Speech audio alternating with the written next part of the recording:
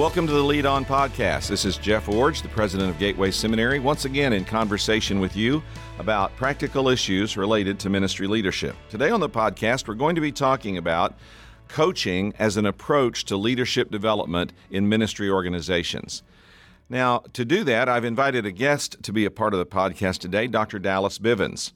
Dallas is the director of the Arizona campus for Gateway Seminary. He has also been a pastor and a director of missions, and he's done that in a wide variety of settings from Alaska to Tennessee and then to Arizona. Dallas has developed quite an expertise in coaching as a form of shaping people in ministry leadership. He has done that, as I said, in various roles and contexts. But recently, he presented a major academic paper to Gateway Seminary faculty on this issue and challenged us to become more skilled at coaching techniques and coaching methods in helping students to fulfill their potential as ministry leaders. I found the presentation invigorating, and while we're not going to make that presentation to you today on the podcast, I do want to interview Dallas and let him talk with us about what leadership coaching is, what are some key aspects of how to do it, how it's different than some other methods of supervision in leadership relationships, and such issues as that. So Dallas, welcome to the podcast. Thanks for being my guest today. Thank you, Dr. Iorg. It's great to be here. I really admire the work you've done in coaching over the years, and I especially like how you have brought this to bear on how you relate to students for Gateway Seminary in Arizona. So let's just start with a basic question. What is leadership coaching? Leadership coaching is about a coach helping a coachee by challenging them, supporting them into achieving their personal or spiritual objectives. It's done with a lot of trust. It's done with a lot of mutual responsibility. The title coach was first used a couple hundred years ago in Oxford when the students there received their information from their professors and an exam was coming up. When they would ask the professor, the teacher, for help in preparing for the exam, they were pretty much given a rote answer of just learn the material. So they hired tutors, and the tutors were those people that would carry them through the exam, take the information that was already in front of them or in them, and then help them carry that through the exam. The carriage at the time was called a coach, as it is today. And so that's where the term coach came from. That's awesome. I like the word coach because I have had really positive experiences with coaches in other contexts. I was an athlete when I was a younger guy, and some of the most influential people in my early development were baseball coaches, basketball coaches, football coaches, people like that. I know you've also coached football along the way and some other sports as well. So coaches are people who come alongside of us in a unique kind of relationship which has some supervisory overtones, but isn't really a supervisory relationship. It's a different kind of a connection. It is. How is coaching different than other traditional forms of supervision where there's more hierarchy, there's more control, there's more of those kind of aspects of the relationship? Sure. The best coaching relationships are those that are more partner-to-partner kind of relationships and not so much a parent-child or boss-to-employee relationships. Now, a boss is one who may push or drive. The coach is more about lifting or supporting. The boss maybe is more of a teller or director, more lectures, things like that. The coach is more asking, requesting, and listening. And it's interesting that you said, Dr. Iorg, about different coaches in the younger years, coaching in high school or junior high. Those are more of consultant coaches. This is what I would do if I were in your situation. The higher you go into college and beyond, that coaching becomes more pure coaching based on the other person. They have the knowledge within them. So the coach now is trying to draw out what is happening, to use athletics, on the field of play. Now, in the business arena, after World War II, it was a man named W.E. Deming who had a lot of good ideas about coaching, but they didn't really work here in the United States. So he took it to Japan, and he's the father of the modern revival of Japanese industry. What he saw was that if he could get the white collars and the blue collars, those were his terms, on the factory floor talking together, that would make all the difference. And that's how Japan returned to prominence after World War II. I think that the subtle difference you're talking about is really a subtle difference related to how we view each other in relationship.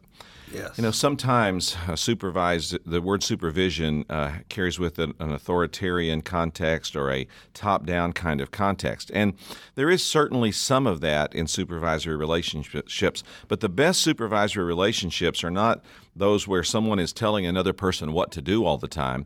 The best supervisory relationships are a leader who is bringing another person along to maximize their full potential and do all they can do in the organization.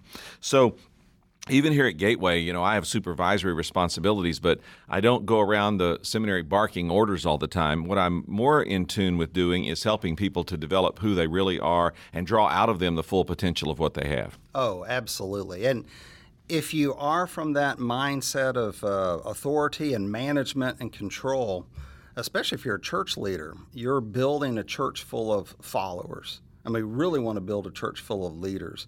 So it needs to change from me and what I think to you and what the Spirit is doing in your life. It needs to change from external answers, which are kind of centered in your hands, what I can do, my behaviors, and more toward an internal conviction, the heart center of what God wants me to do. It needs to change from I'm in charge of what you should do to what does the Lord want you to do and how that works in our church or company or organization, school, etc. That's awesome. I think coaching is a good perspective for ministry leaders who find themselves in supervisory responsibilities because it really changes our perspective from telling others what to do to facilitating what others can do with us. And a lot of times in ministry organizations, there aren't clear lines of authority. That's the way churches are often structured, is much more in a collegial fashion. And so this kind of approach to supervision and to leadership development, I think, fits really well in ministry organizations. Now, Dallas, you recently showed me a chart which I have found fascinating. Yes. In this chart, you show that there are key distinctions between different growth disciplines, and the chart lists growth disciplines of coaching, consulting, counseling, pastoral counseling, spiritual direction, mentoring, and discipling. And all of these words are words that we frequently use in ministry contexts: consulting, counseling, pastoral counseling, spiritual direction, mentoring, discipling. I've probably used every one of those words recently in describing ministry leadership relationships. But the chart also contains coaching as a distinct approach to people in the process of spiritual growth and leadership development. So if you could, without us going through this chart line by line, if you could summarize for me, how is coaching really different than these other approaches, or what's distinctive about coaching, for example, in contrast to counseling or in contrast to mentoring or something like that? Sure. And I think the main difference between all of these disciplines is coaching is based on the other person and their walk with the Lord. Most leaders understand God speaks to us. It's difficult then oftentimes to see that God speaks to other people. And what he's saying to them is just as valid as he's saying to the leader. When those different voices are brought to the same table, boy, that's where team leadership takes place. And vision is owned by the mass of the group. By and large, consulting, counseling, pastoral counseling, spiritual direction, mentoring, discipleship, they're usually led by one person with a design toward the other person. Coaching is based on what is God saying to the other person. Consultation is, I'm an expert, I've been there before, this is what I would do if I were in your shoes.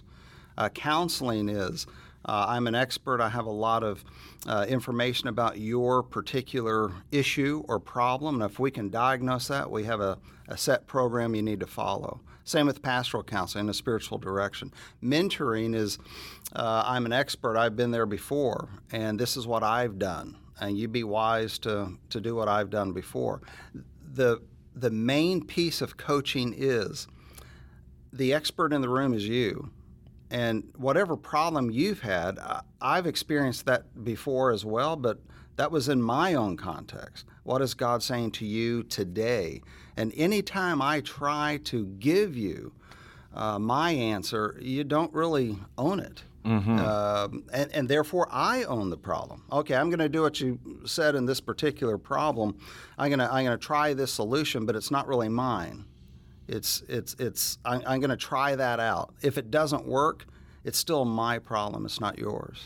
I think when you first started that answer, you said that one distinctive of coaching is it really focuses on the other person, not the person in the relationship that's being perceived as the leader or the supervisor or the director.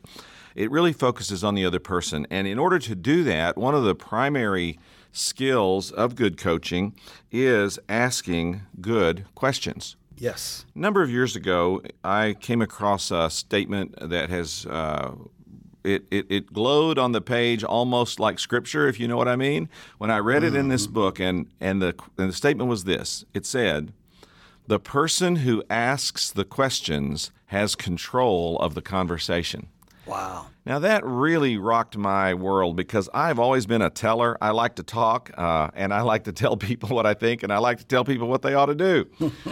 But that question really changed my entire perspective on supervision and leadership relationships. The person who asks the questions has control of the conversation. And what I learned from that was not to take control in a manipulative way or a negative kind of way. But I learned that if I could ask a person that I was working with good questions, I could draw out of them a solution that they owned as theirs rather than something I imposed on them. And so, for example, now when I'm dealing with different people that I work with here at the seminary, I often ask them, what are your impressions about this situation? What are some experiences you've had that are informing how you're responding up till now? What are some sources of information you might need to seek before you make your final decision?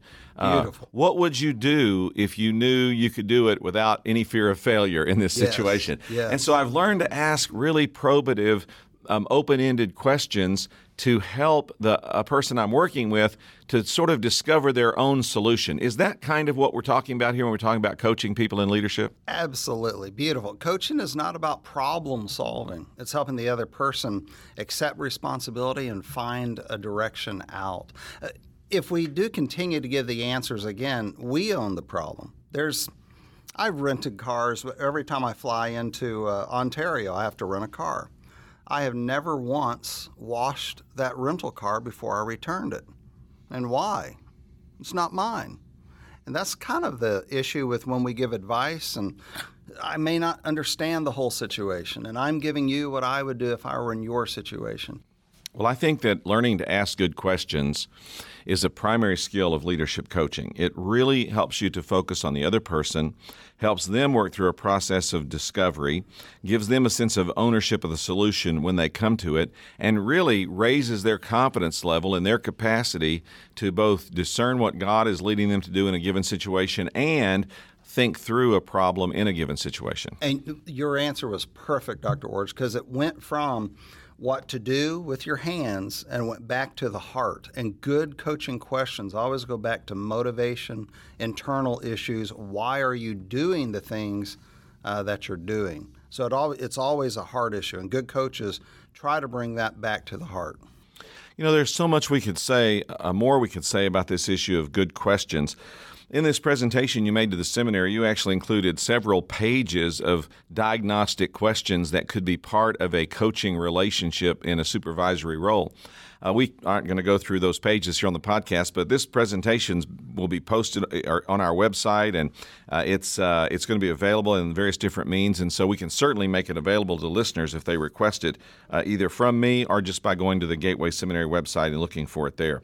And in doing that, you can discover, as you're thinking about your own leadership role out there and as a podcast listener, you can think about what kinds of questions that I can learn to ask so that I can help people through a process of self-discovery and of spiritual discovery. Mm-hmm. And I want to underscore, learning to ask good questions is not about manipulating the conversation or about trying to get the person to say what you want them to say or about trying to communicate information in a deceitful or manipulative kind of way.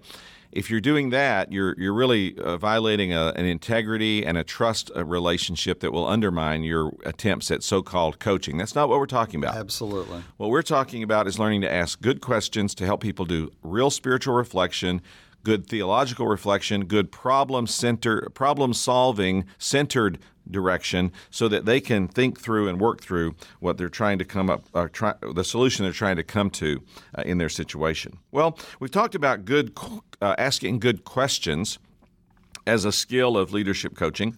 Dallas, are there some other primary skills of leadership coaches that you'd identify for us today? Sure, and those skills are, again, linked to the heart. I want to say listening is very important. Of course it is. But before that, let me say just to see others as unique and different than you are, because that helps you be a better listener. When I see someone with problems and I want to give them my own answers, I don't see them as unique. So listening is very important and seeing them as unique. I also want to have effective questions. Again, not just if someone has an issue with a job that they're doing, how is that affecting your heart, your call, your direction, and so forth? I want to take that from the head to the heart to the hands. And then I want to establish a high level of rapport and trust.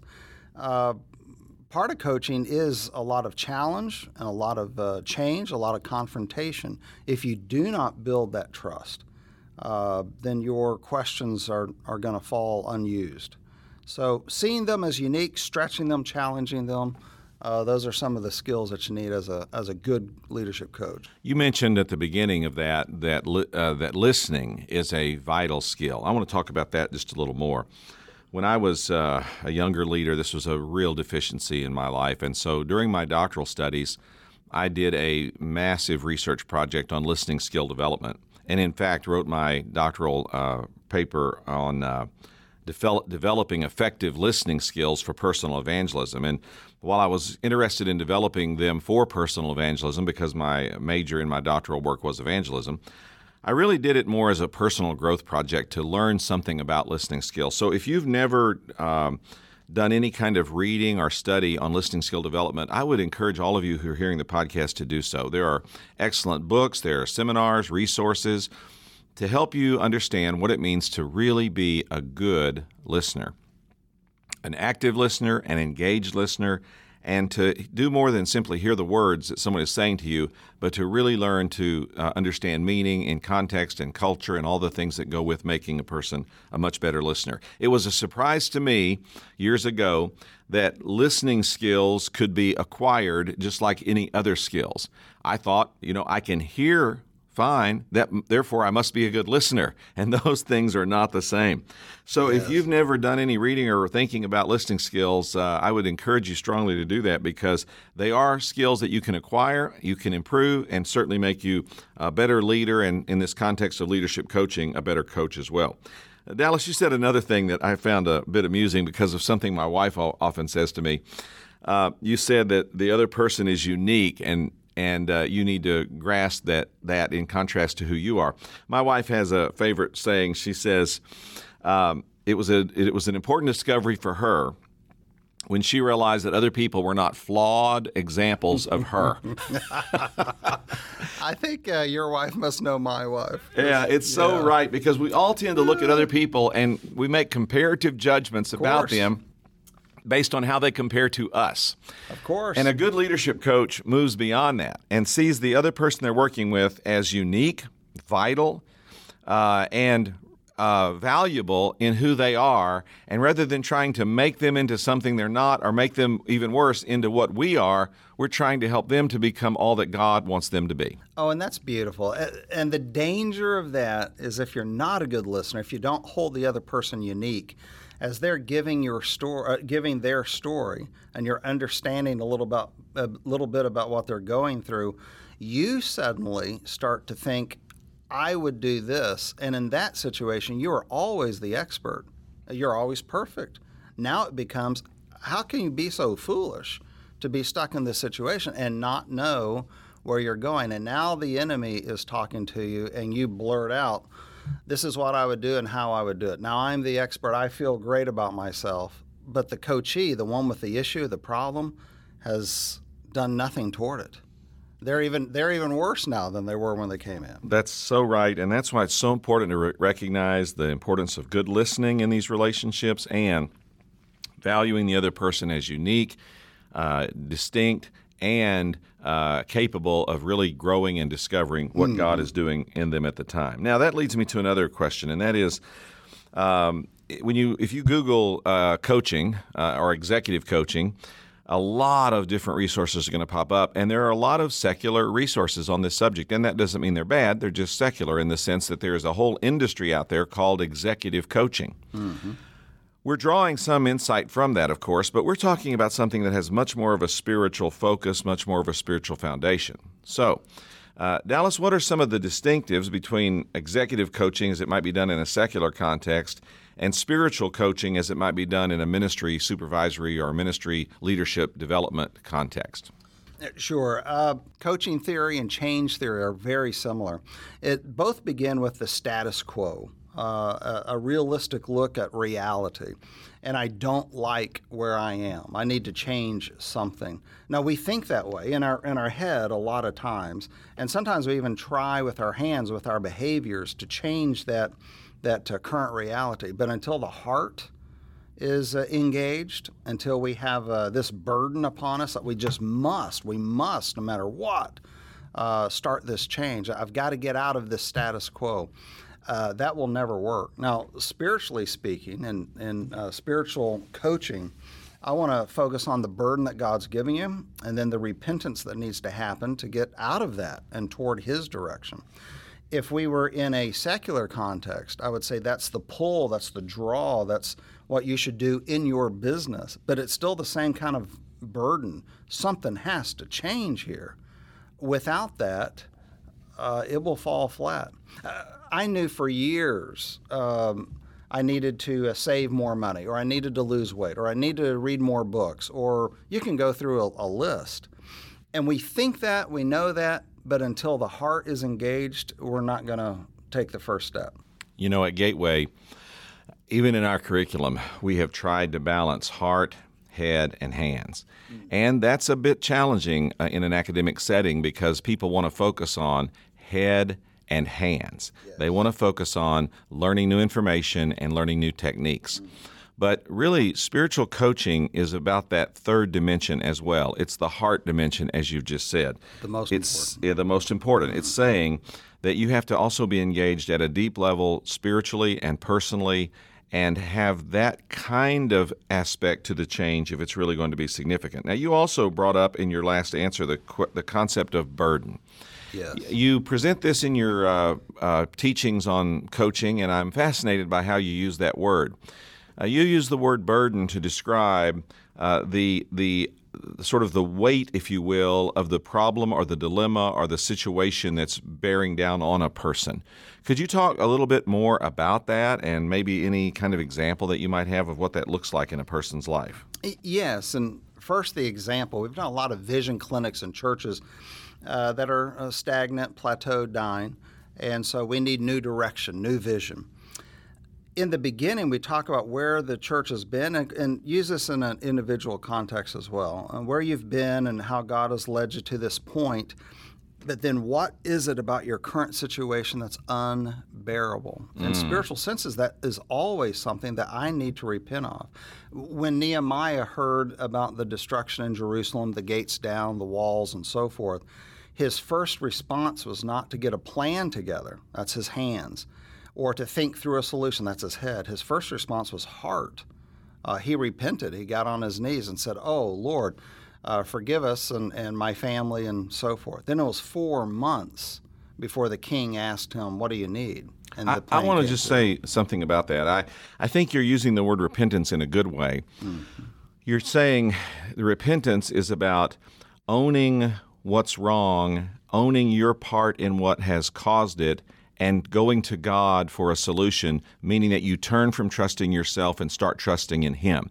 I think sometimes when we use the word repentance, we stereotype it pretty narrowly into a a public emotional moment of repentance from some heinous or awful sin, and repentance can be that. Yes. But it's broader than that, and you're using it to describe taking responsibility, feeling the burden and weight of what's gone wrong in your life or in your organization, finding yourself on your knees saying, God, I own this. I own my part of it. I turn away from trusting myself, and I turn to you and your full solution. Am I summarizing that well as what you're trying to say? Absolutely. And self-awareness, especially where the Spirit shows you this, the burden that He has.